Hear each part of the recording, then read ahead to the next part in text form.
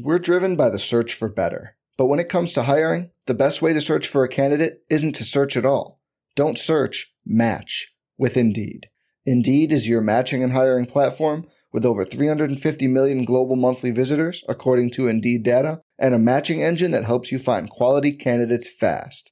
Leveraging over 140 million qualifications and preferences every day, Indeed's matching engine is constantly learning from your preferences. Join more than 3.5 million businesses worldwide that use Indeed to hire great talent fast. And listeners of this show will get a $75 sponsored job credit to get your jobs more visibility at Indeed.com/Blue Wire. Just go to Indeed.com/Blue Wire right now and support our show by saying you heard about Indeed on this podcast. Indeed.com/Blue Wire. Terms and conditions apply. Need to hire? You need Indeed. This podcast episode is brought to you by Coors Light. These days, everything is go, go, go. It's nonstop hustle all the time. Work, friends, family, expect you to be on 24/7. Well, sometimes you just need to reach for a Coors Light because it's made to chill. Coors Light is cold lagered, cold filtered, and cold packaged. It's as crisp and refreshing as the Colorado Rockies. It is literally made to chill. Coors Light is the one I choose when I need to unwind. So when you want to hit reset, reach for the beer that's made to chill. Get Coors Light in the new look delivered straight to your door with Drizzly or Instacart. Celebrate responsibly. Coors Brewing Company, Golden, Colorado. What's up, guys? In case you hadn't heard, Blue Wire Studios just dropped their first original podcast, Golden Goal. The show gives you 10-minute episodes all about soccer legends and the moments that made them great. Whether you're just learning about soccer for the first time or a diehard fan, this podcast is a great listen for everyone. The final 2 episodes are live right now, and you can watch those or binge the entire season to learn about your favorite soccer stars. Check out Blue Wire's Golden Goal, available anywhere you listen to podcasts. Breaks a tackle, watch out!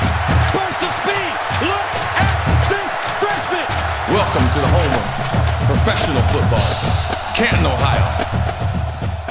Hello and welcome to the 5th episode of the College to Canton podcast, the perfect show for any and every college football and NFL fan.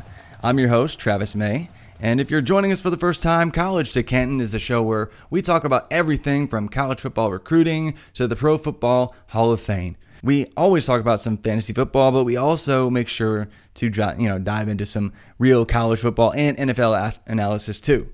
If you joined us last week, special guest Nick Whalen and I drafted our favorite rookie targets in our rookie hype season right now because we're about to head into some NFL training camps, about to see some fun videos of wide receivers burning some DBs and running backs juking some linebackers in space.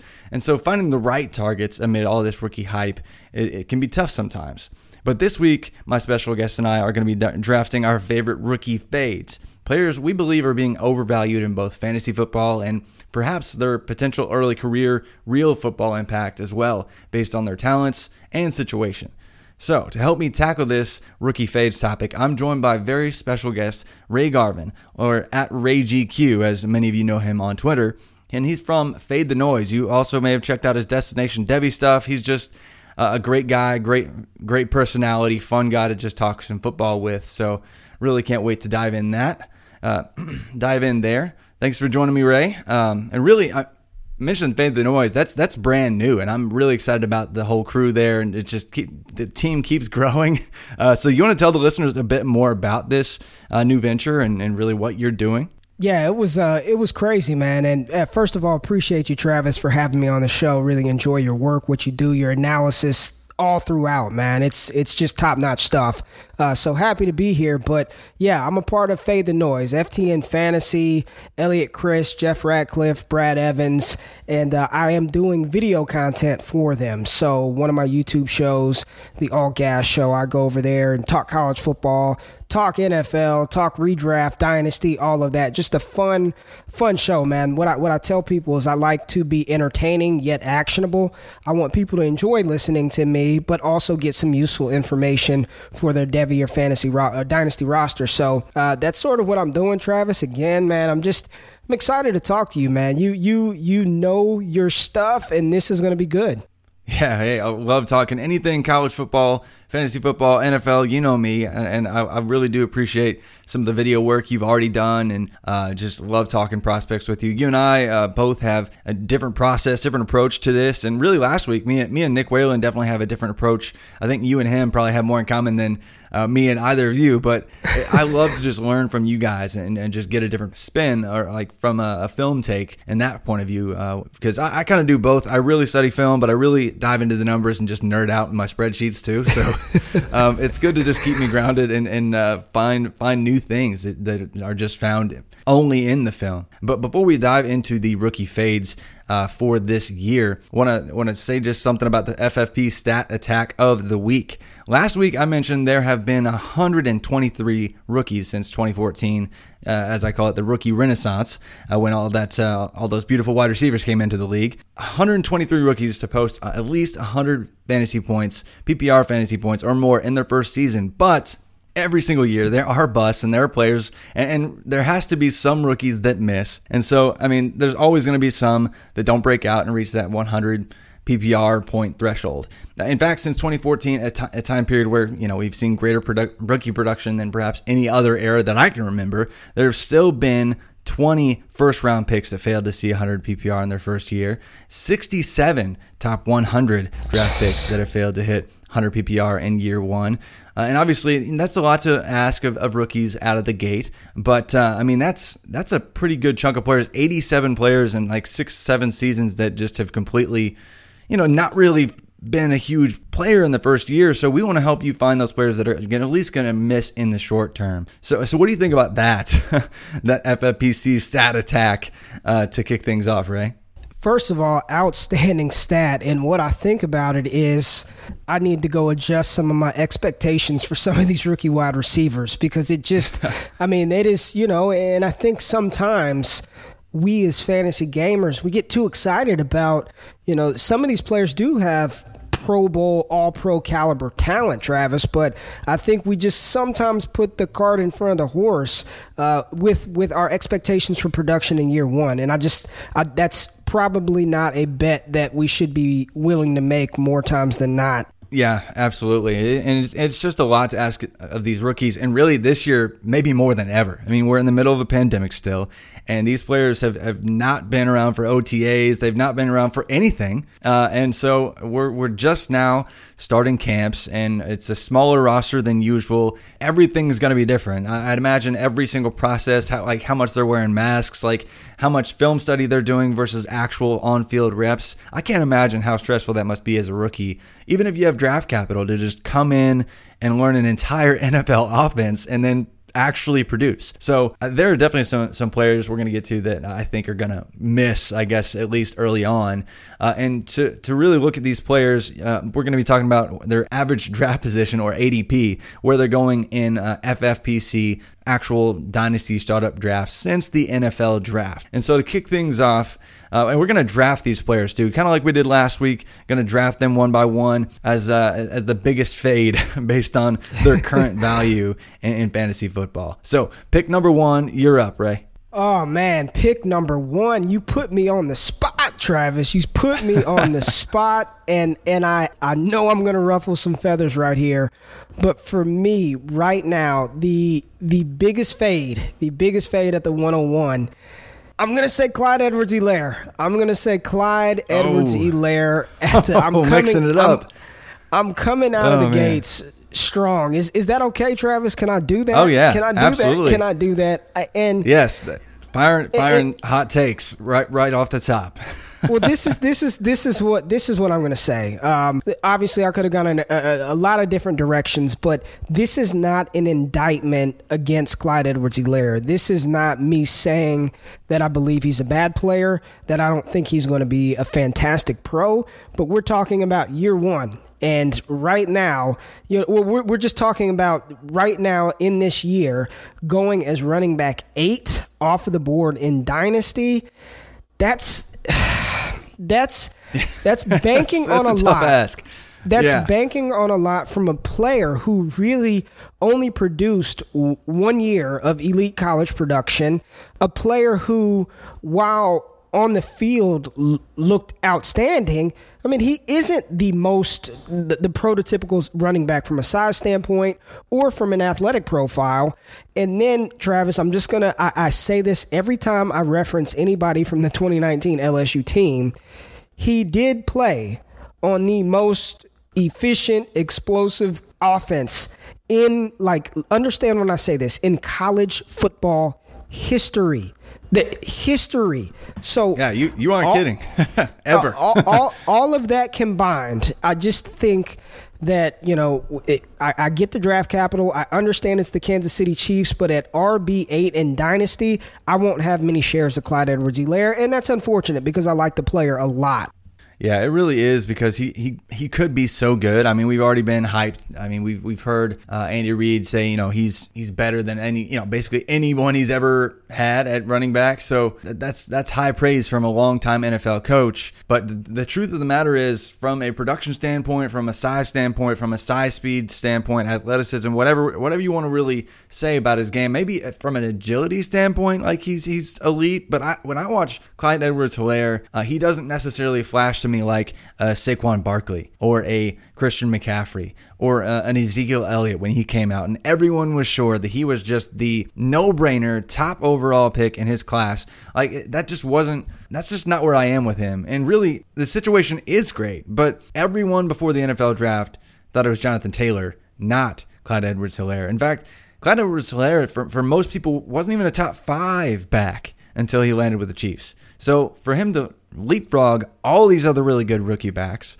all these other really good rookie wide receivers, and go right now on FFPC, like real dynasty drafts that in many cases playing some within a short 3-year window, asking for production right away, they're taking Clyde Edwards-Helaire at pick 11, 11.2 average draft position. Some people are taking him higher to get his average there. So if he's a first round startup pick, that's just too much for me. And so I totally get selling and not buying at that price and completely fading off of CEH, even though we still might think he succeeds overall. I could see him being somebody in year one, maybe splitting some with Damian Williams early on and really having a crazy home run down the stretch and looking really good, or maybe even looking really good in the playoffs because the Chiefs are inevitably going to be there. But he could be a player that sees that year 2 bump. That's the kind of player in fantasy football that I target next year, or I target halfway through this year. Going into the season, I don't expect him to absolutely explode and be this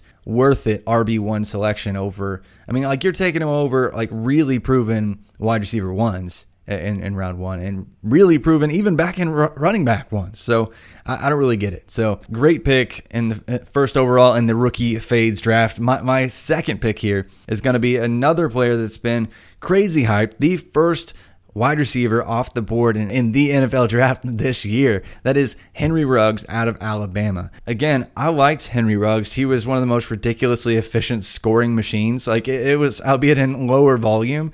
Even as a true freshman, I think he had his first 5 or 6 catches, he had 4 or 5 touchdowns. It was just insane what he was able to do in a limited sample size as a true freshman, back when, Calvin Ridley was still the ace for that wide receiver core, and he was still splitting with other true freshmen like Devontae Smith and Jerry Jeudy. And even last year, with Devontae Smith coming on as really the team's wide receiver 1 over Jerry Jeudy and Henry Ruggs, Ruggs still made his presence felt greatly, even though he didn't have the crazy, 1,300, 1,400 yard season that a few of these other early day 2 guys had at the wide receiver position. He's still, that speed is just, you can't teach speed. And for that, I get it. I get why a team reaches for a player like that, because there might not be a player in this class like Ruggs. But truth be told, analytically speaking, he doesn't check any boxes. Feel free to come back at me with some positive film takes on Ruggs, but he does a lot of simple things well. He can take a slant to the house. That's great. I appreciate that. But he's in almost the never hit range from an analytical standpoint, because when you look at his adjusted production index, he's in the 30.5 percentile. So he's a 0.5% away from being in the never hit type of range of player. When you look at his dominator rating, his yards per team pass attempt numbers, his touchdowns per team pass attempt numbers, his true breakout age, which never happened. There's just nothing really going for him in that regard. So if he hits for fantasy football purposes, he'll be a one of a kind almost. Like almost nobody hit beyond a flex level contributor or a boom bust best ball type player. And that's who I think he is. He's going to be in the league for a long time. He's just not going to be on many of my fantasy football rosters. What do you think about that? I think that your film guy over here agrees 1,000% with the analytical guy across the screen. Okay. Yeah. Okay. I agree I like 1,000% because while I appreciate what he does on film, I also understand the importance of historical data that you just said. And on his own team, he never hit.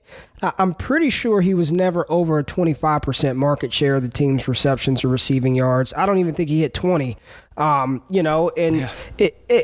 Devonta Smith was the number 1 last year, and Jerry Jeudy was the number 2 last year. And then was it Henry Ruggs or Jalen Waddle? So even on his own team, I've seen games where Henry Ruggs was not the first, second, third, fourth option. Najee Harris was catching the ball out of the backfield. And he is ultra talented, ultra athletic, all of these things, but not hitting any of those analytical thresh points. I'm not hanging my hat on that. I don't care how good the film looks. And to be quite honest, Travis, the film looks like it should from a guy who runs a 4.2 40-yard dash. I mean, he's pulling away from defenders.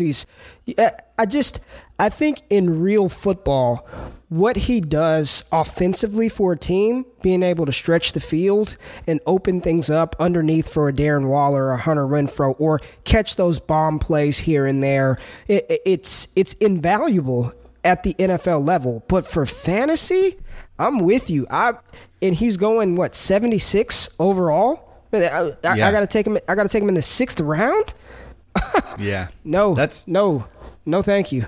Pretty steep. I mean, and really he's going 33rd wide receiver off the board in dynasty startups right now. That's assuming that he's automatically going to be one of the best, almost like a top 30 wide receiver in the NFL. I mean, you're going to come out of a draft with him as your wide receiver 3 and feel great about it. Yeah. I'm not. I'm going to want to stack other players that are more sure in that kind of range of fantasy football drafts. I mean, especially I don't understand outside of a best ball league where you don't even have to submit a lineup and your best ball gets submitted as your score. I don't trust him besides maybe that. That's about it really this year. And even in his rookie contract, unless he proves me wrong in a big way, something happens with other wide receivers on the team getting injured or something where he just gets peppered with targets, I don't see him being the volume play for his offense now or later. I could see him being a long-term producer like Ted Ginn and just kind of sticking around, right. and being a contributor. But feature wide receiver, Travis, he may not even be the best rookie wide receiver on his own team. Oh no. I mean, it's funny. We can talk about that for a second because Bryan Edwards, I love Bryan Edwards. I talked about him some last week. The dude was breaking out at age 17. Killing it for South Carolina. Just an unbelievable talent who runs he topped it at 22 miles per hour on the field. Yep. We have measured elite top end speed out of him. And then you got Lynn Bowden Jr., who's just a do-it-all monster. And I don't like Hunter Renfrow very much from a fantasy football standpoint, but the dude, he's not going to just disappear, I don't think. Yeah. So there's a lot of mediocre and interesting mouths to feed in town. It's not the best spot. But moving on to pick 3, you surprised me with the Clyde Edwards-Helaire pick. But who do you got now? Okay, maybe this would be a little more status quo, but I'm going Keyshawn Vaughn, the running back, Tampa Bay Buccaneers. I'm glad he fell to me here because I'm not buying it this early for him. I'm not sure long term. And listen, I know Keyshawn Vaughn is out there in your part of the country, right, Travis? I know he's out there, but I don't see him overtaking, and I know this might sound hot takey or disgusting, but I don't see him taking that job from Ronald Jones. I don't foresee that happening. Ronald Jones was not horrible last year, okay? I think a lot of times we have this sort of bias from whatever narrative was spewed out early on. But, players get better. That's a Absolutely. logical progression, that they get better with time. Now, I'm not sitting here telling you that Ronald Jones is the second coming of Nick Chubb, but I just don't think that he was that bad in the role that he was in last year to just assume that Keyshawn Vaughn is going to overtake him, and to pay, ADP of 58 overall? Overall, it's just that's insane. That's insane, and it's not irresponsible. Yes, he got day 2 draft capital, but it wasn't like he was a first round pick. It wasn't like it. Listen, I just think that's a dangerous game to play from a backfield that none of us really know how it's going to play out. And I don't think one way or the other you can feel confident. I'm not confident saying that I believe Ronald Jones is going to win and kill that job, but I don't believe he's going to give it up. So it's just a situation that I'm not willing to touch. And at that price, I'd just be very, very cautious right there. At the 27th RB, that's almost like you said. We just used that argument with Ruggs. He's almost a RB2.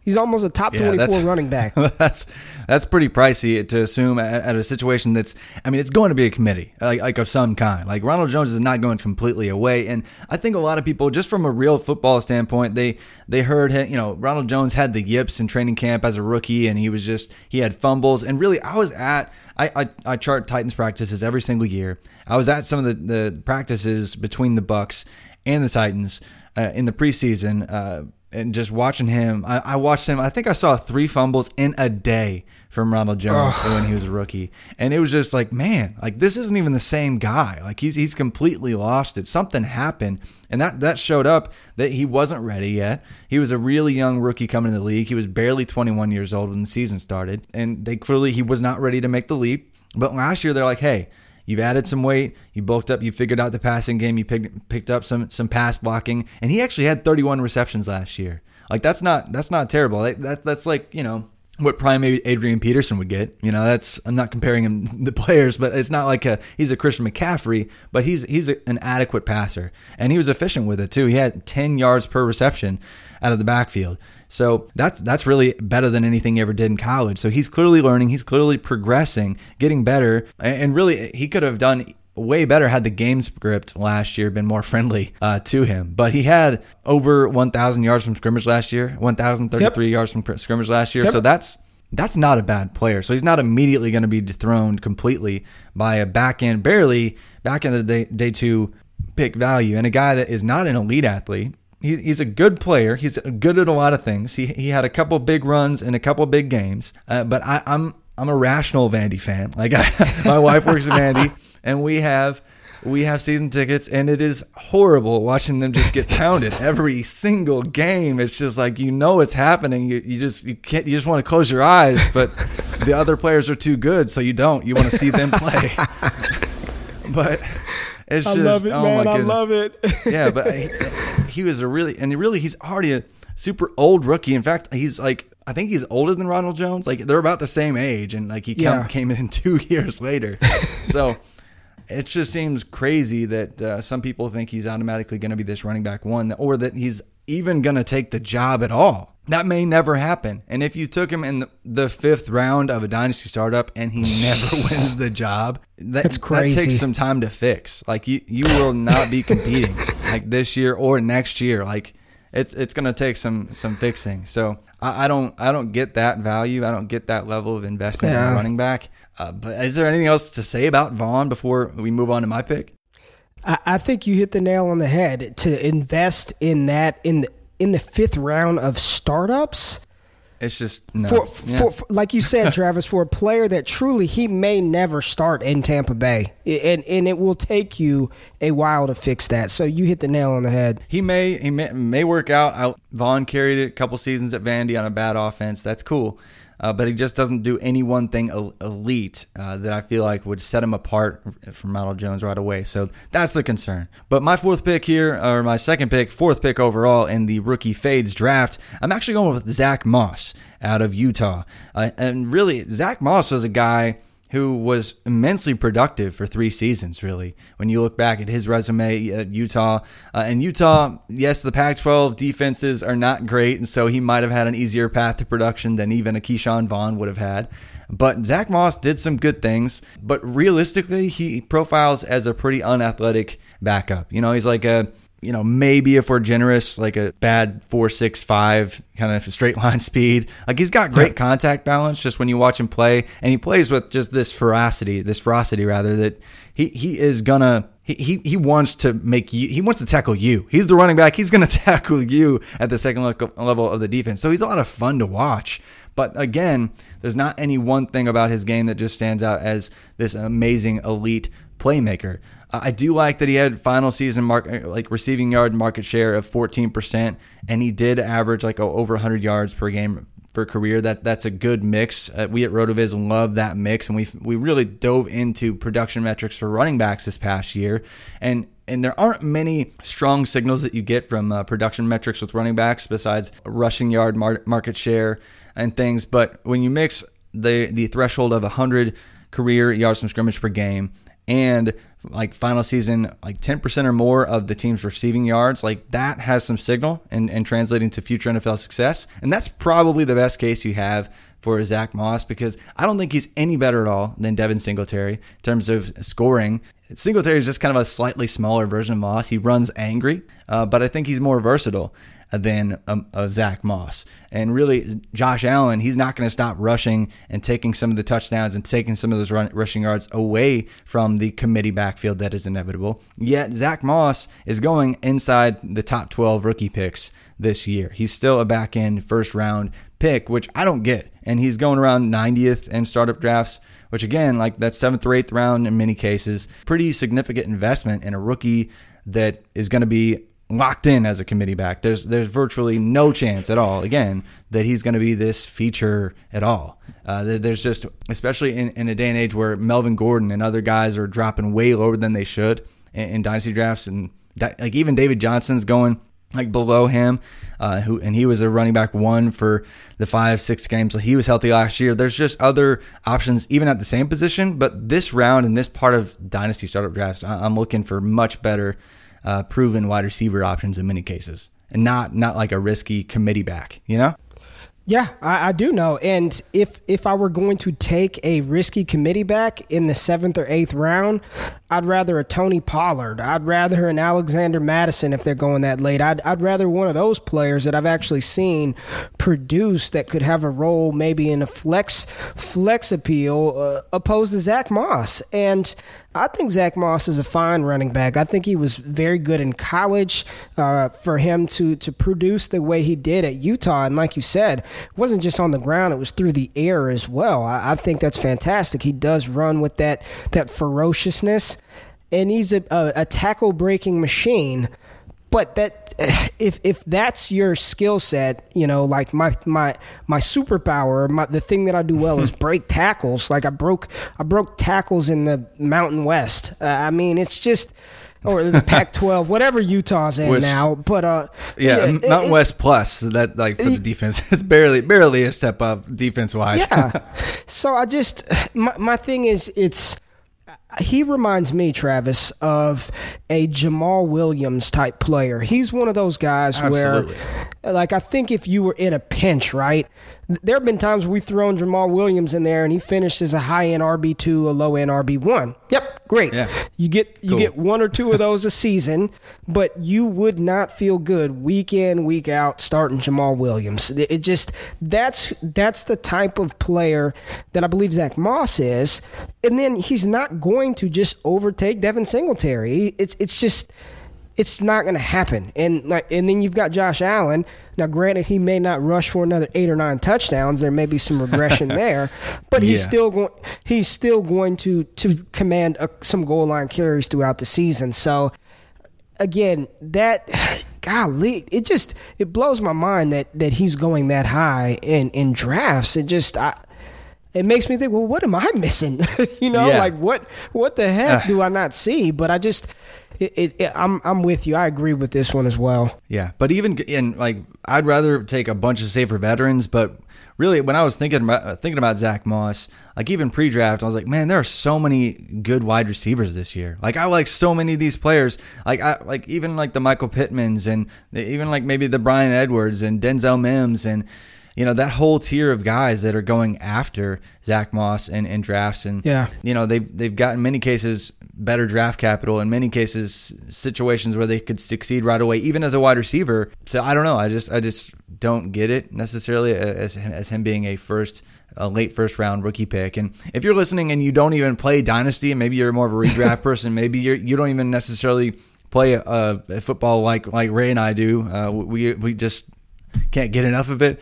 Zach Moss, I think he's going to be a player that is on an NFL roster through his rookie contract. I think he's going to have some success. He's not going to be a complete bust or anything like that. He might even get a second deal where he has that sell high window because he has another opportunity to revive his career somewhere else. But I just don't see him. I am worried about him in just the long term because of that ferocity that he does have. He hasn't been injured really before in many ways, outside of a brief window his junior season. But man, if you're doing that and you're expecting to shed tackles in the NFL like you were in the Pac-12, not going to happen. So a little concerned there with the longevity, even at the running back position, which is fragile and doesn't last past the prime doesn't last past 26, 27 anyway. I'm just investing elsewhere. But before we kind of go down the back half of the draft, you mentioned a couple other players as rookie fades, and I didn't want to spend a ton of time on them because we actually talked about them last week as being rookie targets of ours. That's Antonio Gibson was one of my targets, and Tua Tagovailoa was a target of Nick Whalen. But I'm curious, why would you be fading either of those players? Well, Antonio Gibson, the issue I like the player. I like what I've heard from Ron Rivera about trying to find that we're not comping Antonio Gibson to Christian McCaffrey. I'm just saying that role of a player. But it's about cost for me, and that's what it is. We always say don't dislike players, just dislike ADP. And coming off the board is RB37. I've just been in quite a few drafts where there's some players. I know it's late and I know it's gross, but I think there are a couple of players that I'd prefer to have over Antonio Gibson. I don't know what he's going to be, Travis. I watched a lot of Memphis tape because I like to see that young rising player, Kenneth Gainwell. And I watched Gibson, and he was good out of the backfield because he's 6 foot, 230 pounds and runs a 4.34 yard dash. But I want to see how that plays out in Washington. If Darius Geis is healthy, he's the primary back. They brought Adrian Peterson back. They have Bryce Love. The jury is still out on that. I don't know how he's going to be utilizing that offense. And then with Tua, I love Tua. You can go up and down my Twitter timeline. I love Tua. He was my quarterback one in the 2020 class, even over Joe Burrow. Yeah, and I like that. Even I stuck with it. But to take him as, I believe, quarterback 10, I believe he's coming off quarterback 10. Oh man, ahead of that's risky. That's risky because I don't think anybody knows with definitive certainty or close thereto how he's going to respond, how his hip in particular is going to respond to NFL pressure. Nobody really knows. And even outside of that, I love Tua. Tua's had more work done on his ankle than I can even remember. Tightrope surgeries here and there. He is such an accurate, anticipatory thrower of the football, but sometimes his pocket awareness to me doesn't seem to be there. I'm just saying, as much as I love him, I have concerns, and there are a couple of players that are young, rising second-year players, that are young third-year players that I would take over Tua as quarterback 10 in Dynasty. Yeah, and in many cases, like we already talked about with rookies, it's all about just the new shiny thing, and we think all these players are going to come in and do great. And I think, when you look at Tua's adjusted passing profile, it is just as good as Joe Burrow's, if not better, last season. So there's a lot to be excited about. But QB10 in dynasty leagues is pretty hefty price, because you're missing out on guys that we've just kind of, that's old news. Like, I know Matthew Stafford's been like a QB1 like 5 or 6 out of the last 8 years, whatever. Kirk Cousins, Matty Ice, yeah. And so all these players that are, you'd have to take Tua over these guys, and they are just way safer. I get the reasoning behind the fade. I'm so high on Tua, like dating back to his freshman year, man. It's crazy. Definitely love to watch his game. I hope he just blows up. So do I. But yeah, before we go in the back half, quick word from our sponsor, Bet Online. Sports are coming back, which I'm super excited about, and I'm sure you are too, Ray. And so are your chances to bet on your favorite teams and events. And there's no better place to start than our exclusive partners, Bet Online. Get in on the action for this week's big UFC fight, or check out odds on NASCAR, Formula One, and the Premier League. Can't wait for your team to come back. BetOnline has future odds, including win totals, division winners, and even league championships. Or you can check out daily simulations of Madden and NBA 2K to watch and wager on. Visit betonline.ag and use promo code BLUEWIRE to receive your welcome bonus. That's promo code BLUEWIRE. BetOnline, your online wagering experts. Hello folks, Colin Kelly here from RotoViz Overtime, a podcast I host along with Sean Siegel. And in just a little moment, we'll jump straight into the podcast. Before we do so, I want to let you know, as a loyal podcast listener, you can save yourself 10% of a RotoViz NFL pass right now on the rotoviz.com website. It gives you access to all of our content and tools and sets you up perfect for the NFL season. All you have to do is add the code 2020RV Radio at checkout, or by going to rotoviz.com/podcast for more information. And of course, while you're listening to the podcast on the network, helps us out a lot if you can rate and review on your favorite podcast app. I really do appreciate that. As I mentioned at the start, RotoViz Overtime with Sean Siegel twice a week. If you haven't already checked it out, be sure to do so after this show. But let's get straight into it. Enjoy the podcast. All right, so coming down the stretch, to recap first half of this draft, we got Clyde Edwards-Helaire, and this is the rookie fades draft. Again, we like these players, some of these players, but we're given their price, it's a little kind of crazy. But Clyde Edwards-Helaire was your first pick, Ray. Henry Ruggs was my first pick, and then you went to Keyshawn Vaughn out of Vanderbilt, and I went to Zach Moss out of Utah. Kicking it off back half here, pick 5. Who's your pick here, Ray? Well, since I just talked about Tua being a fade, then I've got to just stick with the quarterback position, and I'm going to go Joe Burrow. Joe Burrow, newest quarterback of the Cincinnati Bengals. Listen, it's the same thing I said with Clyde Edwards-Helaire. You guys, I love college football. If I had to pick between NFL or college, that's all I get to watch for the rest of my life. It's going to be collegiate football. Love it. Yeah. The greatest offense in the history, Tim Tebow, Danny Warfel, Eric Crouch, Tommy Frazier, the greatest offense ever. And if you watch Joe Burrow in 2018, towards the end of the season, there was okay, he could be all right. And then 2019, it went from players take progressions, there's steps, right?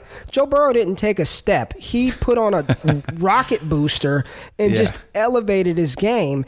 And for as much as us, Travis, yourself, me, Curtis, a bunch of people who pay attention to this stuff, there were very few people in the community, very few. If they weren't LSU homers or Miss Cleo, nobody was touting Joe Burrow as the number 1 pick.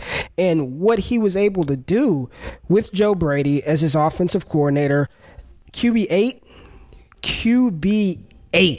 before he hadn't even taken a practice snap yet. That.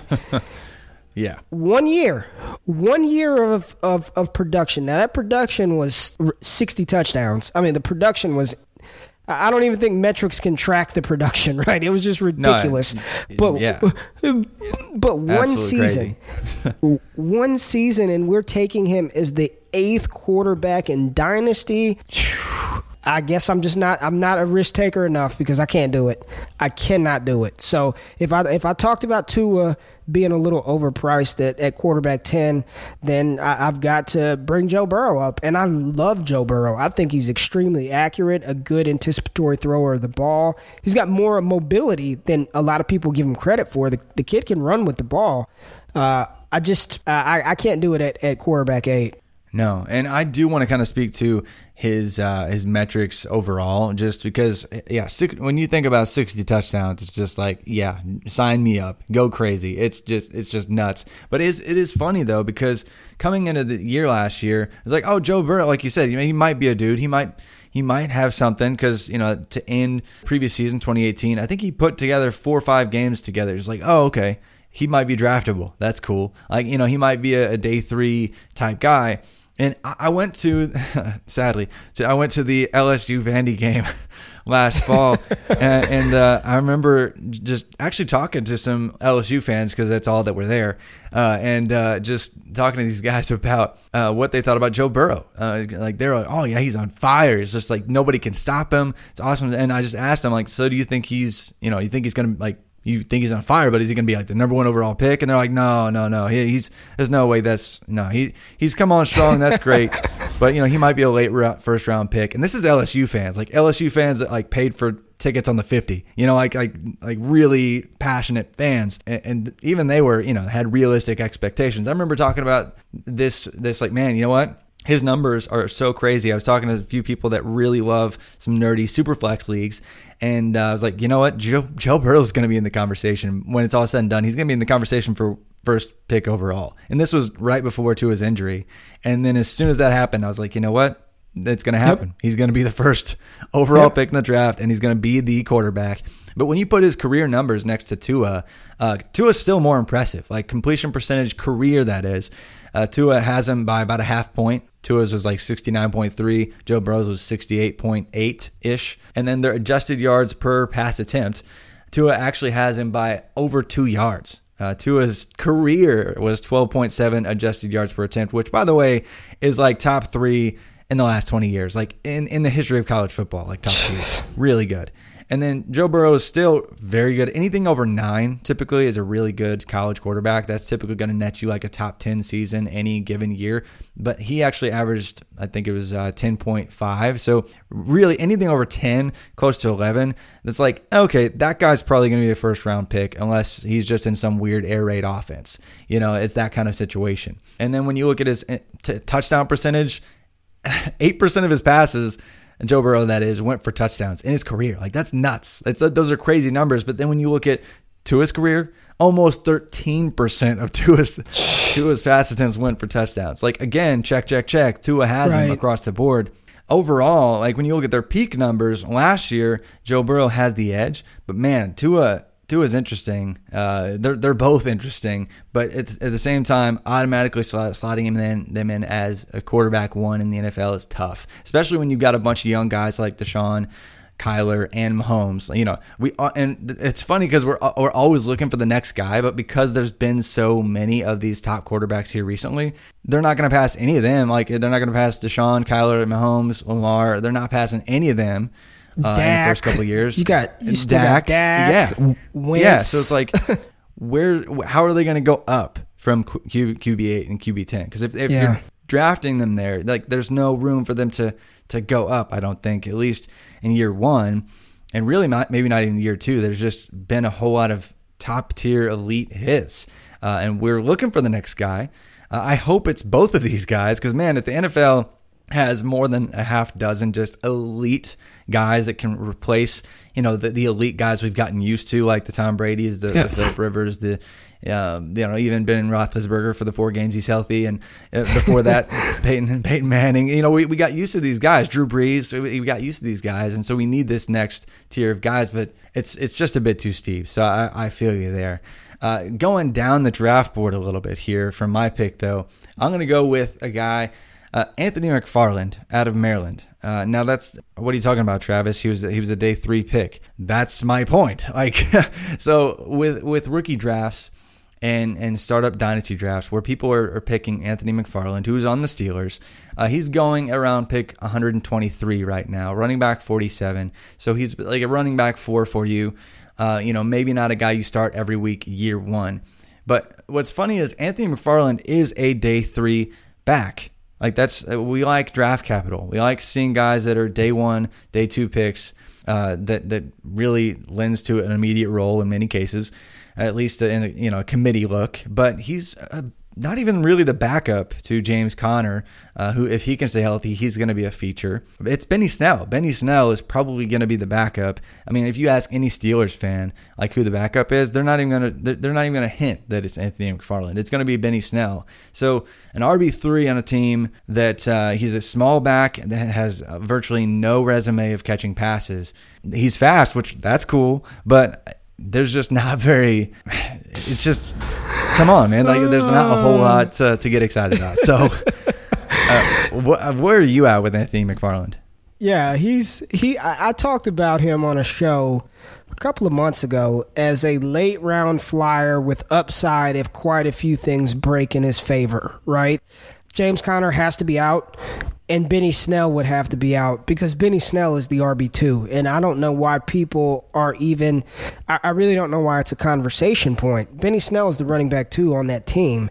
Does that – Anthony McFarland is going to get work. He's going to get some touches. He's an explosive, fast player. But he's not leading the backfield in carries, man. Y'all are crazy. No. Like it's not happening. And if anything, what you should do if you're an Anthony McFarland owner, if he gets in the game, busts some long runs, gets extended looks at the end of the game, or for some reason Connor's out for a week because of an ankle and McFarland gets to start and does well, you better trade him ASAP. Get as much value, extract as much value as you possibly can, because Anthony McFarland, he's got a good skill set. He is fast, he is explosive, but he's not a feature back. It's Benny Snell as the RB2, and there's no way. And I guarantee you, without even having Snell's ADP, I bet you it's higher than Anthony McFarland. I bet he's drafted later than Anthony McFarland. So absolutely, that's absolutely accurate. Why am I paying for the RB3 when I can get the RB2 for cheaper? Yeah, and there's tons of like proven satellite backs that have roles even without something happening that are going in the same range. Like even older guys like James White are going like a full like round later in many cases. So it's like, why would you reach for a day 3 back like that? It just doesn't make sense. But I don't want to overwhelm the show with Anthony McFarland, especially since we're not very high on him. So let's pivot to another guy that's probably going to be a surprise to some people that are any NFL draft fans, that are Alabama fans. And trust me, I root for Auburn, but we're not hating on Alabama just because. Ray, who's your pick here with the 7th pick in the rookie Fades draft? Yeah, and people are going to at me on Twitter, but it's Jerry Jeudy. Yeah. Jerry Jeudy is the fade, and I do like Jerry Jeudy. I think he's a fantastic wide receiver. I think he's going to be a very good wide receiver in the NFL. Courtland Sutton, Noah Fant, Jerry Jeudy, Melvin Gordon, Phillip Lindsay.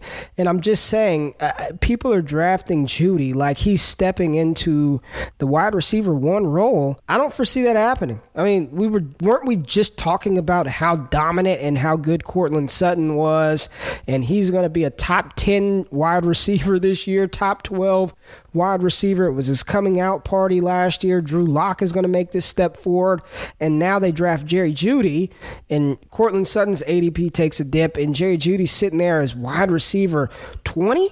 What? Well, I believe, without having the numbers in front of me, Denver is not a high-volume pass offense. They're run first. Drew Lock is still an unproven talent, as much as a lot of people want him to be the next. He's talented, but he's still unproven. They just signed Melvin Gordon. He's going to run the ball. Phillip Lindsay's going to carry the ball out of the backfield. And, again, Noah Fant is a monster waiting to erupt at the tight end position.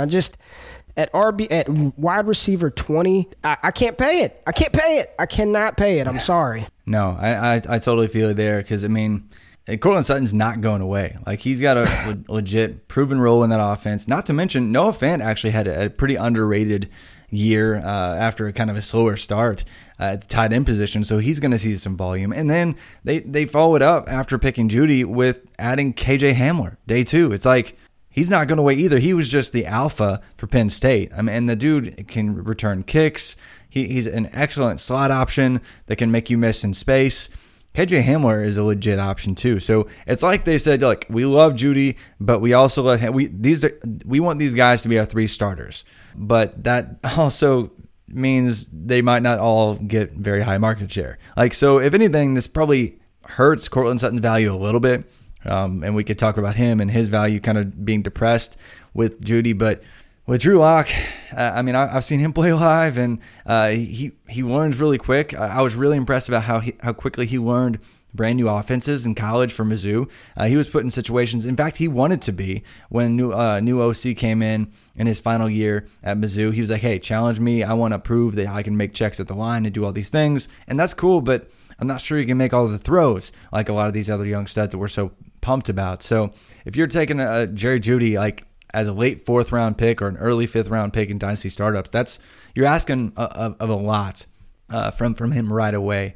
Albeit, many years a player like Jeudy, who's a 1st round pick, goes even higher than this, but also they're typically in many cases in a role where they're going to see higher market share, like automatically. And I just am not sure. And so that's why I'm there with you, at least in the short term, questioning Jeudy. But that's often why we take running backs in rookie drafts and running backs as rookies and then trading for those wide receivers later on. So I completely agree. I think long term, Jerry Jeudy is going to pan out. He is going to be a long-term contributor, if not like a top-tier wide receiver 1, at least a contributing kind of flex option for fantasy football purposes. And at the very least, he's going to be somebody who's like that wide receiver 2 or 3 on his team for the next, 8 years, perhaps. He's that good. He's a really incredible route runner.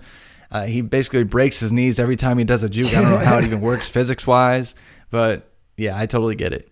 Travis, see, what I think is going to end up happening, and it probably will, is Courtland Sutton, he hasn't signed a new deal yet. They drafted Jerry Jeudy in the 1st round. There's a very real possibility that Courtland Sutton's on a new team, which wouldn't necessarily be the worst thing for him because he would probably, whatever team traded for him or he signed with, he walks into that alpha market share role. So long term, it will pan out for both of those guys.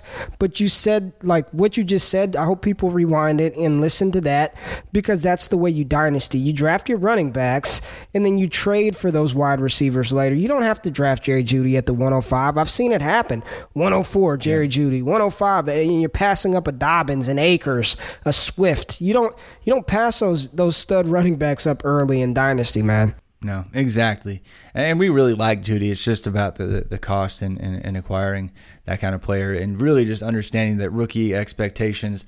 Typically, even when a rookie hits for wide receivers, it takes them till halfway through the season. So there's going to be other times when you can buy him very soon. But another guy that I think that's going to be the case for, and this is the last pick in the rookie phase draft, this is Laviska Shenault out of Colorado, now on the Jacksonville Jaguars. Another day 2 wide receiver. Was a lot of fun. Not so much last fall, but the fall before. Only played 9 games, but still had 1,000 yards.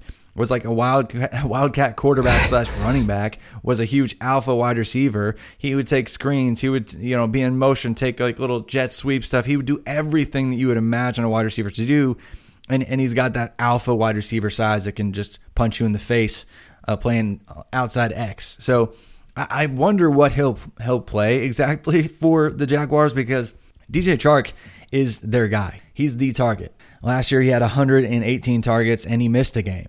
And really, D.D. Westbrook even surprisingly saw 100 targets. Leonard Fournette, for goodness sakes. The running back saw 100 targets. Obviously, they needed some better wide receiver play, but Chris Conley saw 90 targets. There's a bunch of proven-ish options here, and so I'm not sure that Laviska Shenault is going to come in and immediately be this volume play. I think he's going to be a fun player that they have packages for, and maybe he has a couple games where he breaks one big because he can make you miss, even given his size, and he can trample you if you're a smaller DB for a wide receiver. But man, I don't know where the volume is in this offense for him.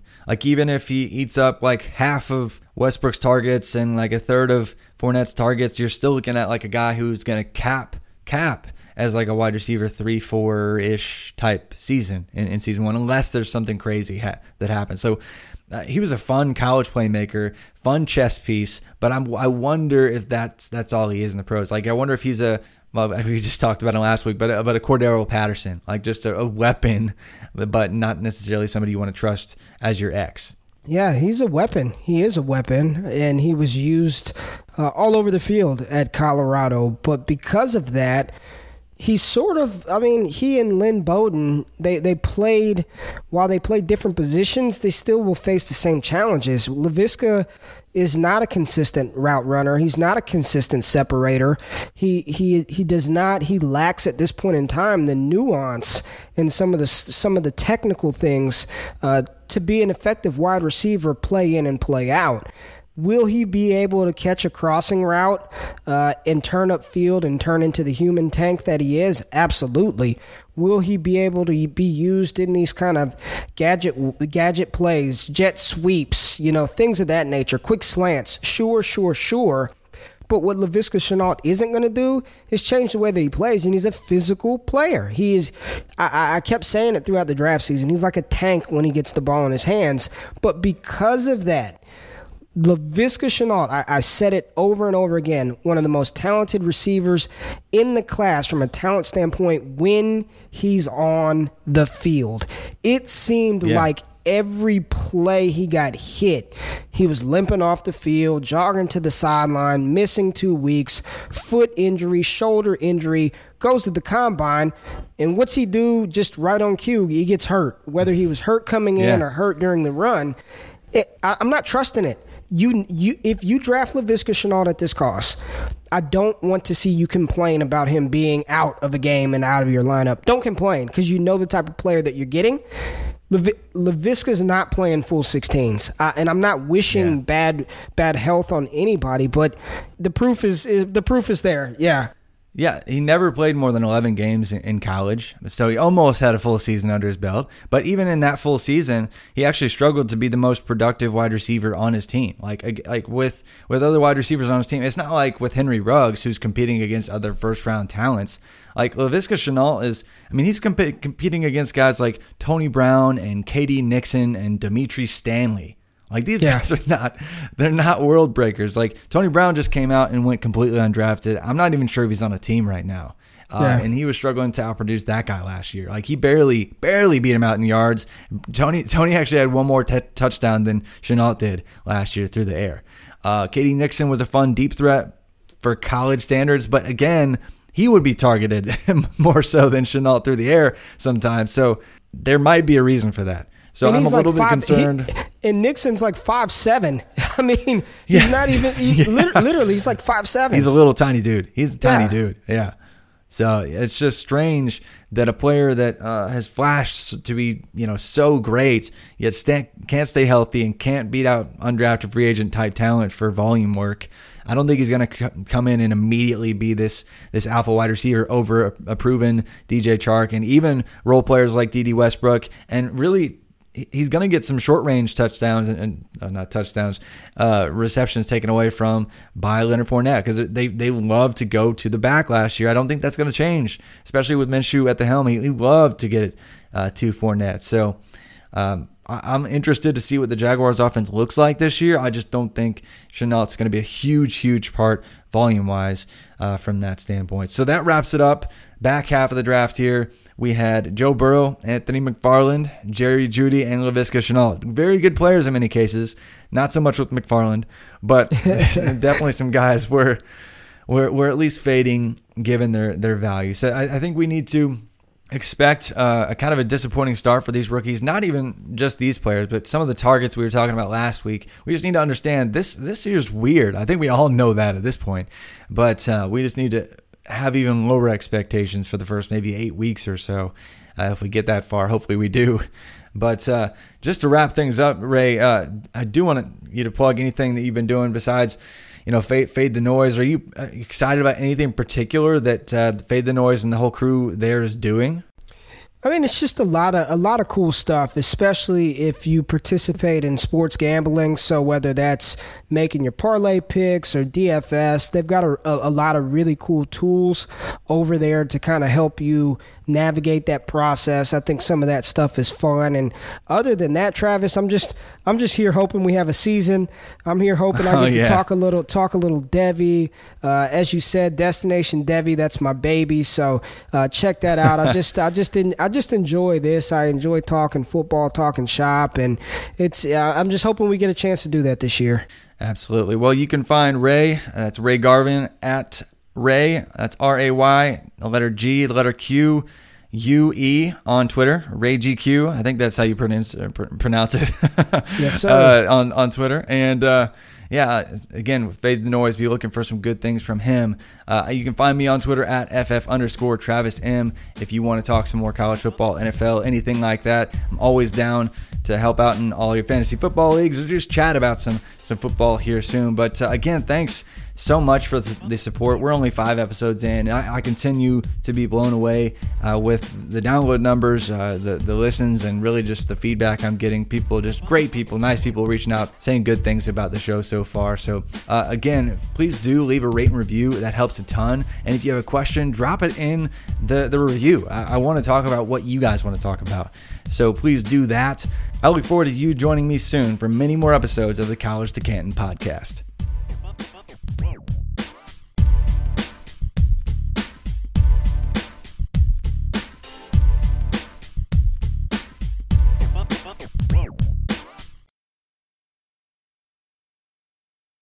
Join us today during the Jeep Celebration event. Right now, get 20% below MSRP for an average of $15,178 under MSRP on the purchase of a 2023 Jeep Grand Cherokee Overland 4xE or Summit 4xE. Not compatible with lease offers or with any other consumer incentive offers. $15,178 average based on 20% below average MSRP from all 2023 Grand Cherokee Overland 4xE and Summit 4xE models in dealer stock. Residency restrictions apply. Take retail delivery from dealer stock by 4/1. Jeep is a registered trademark.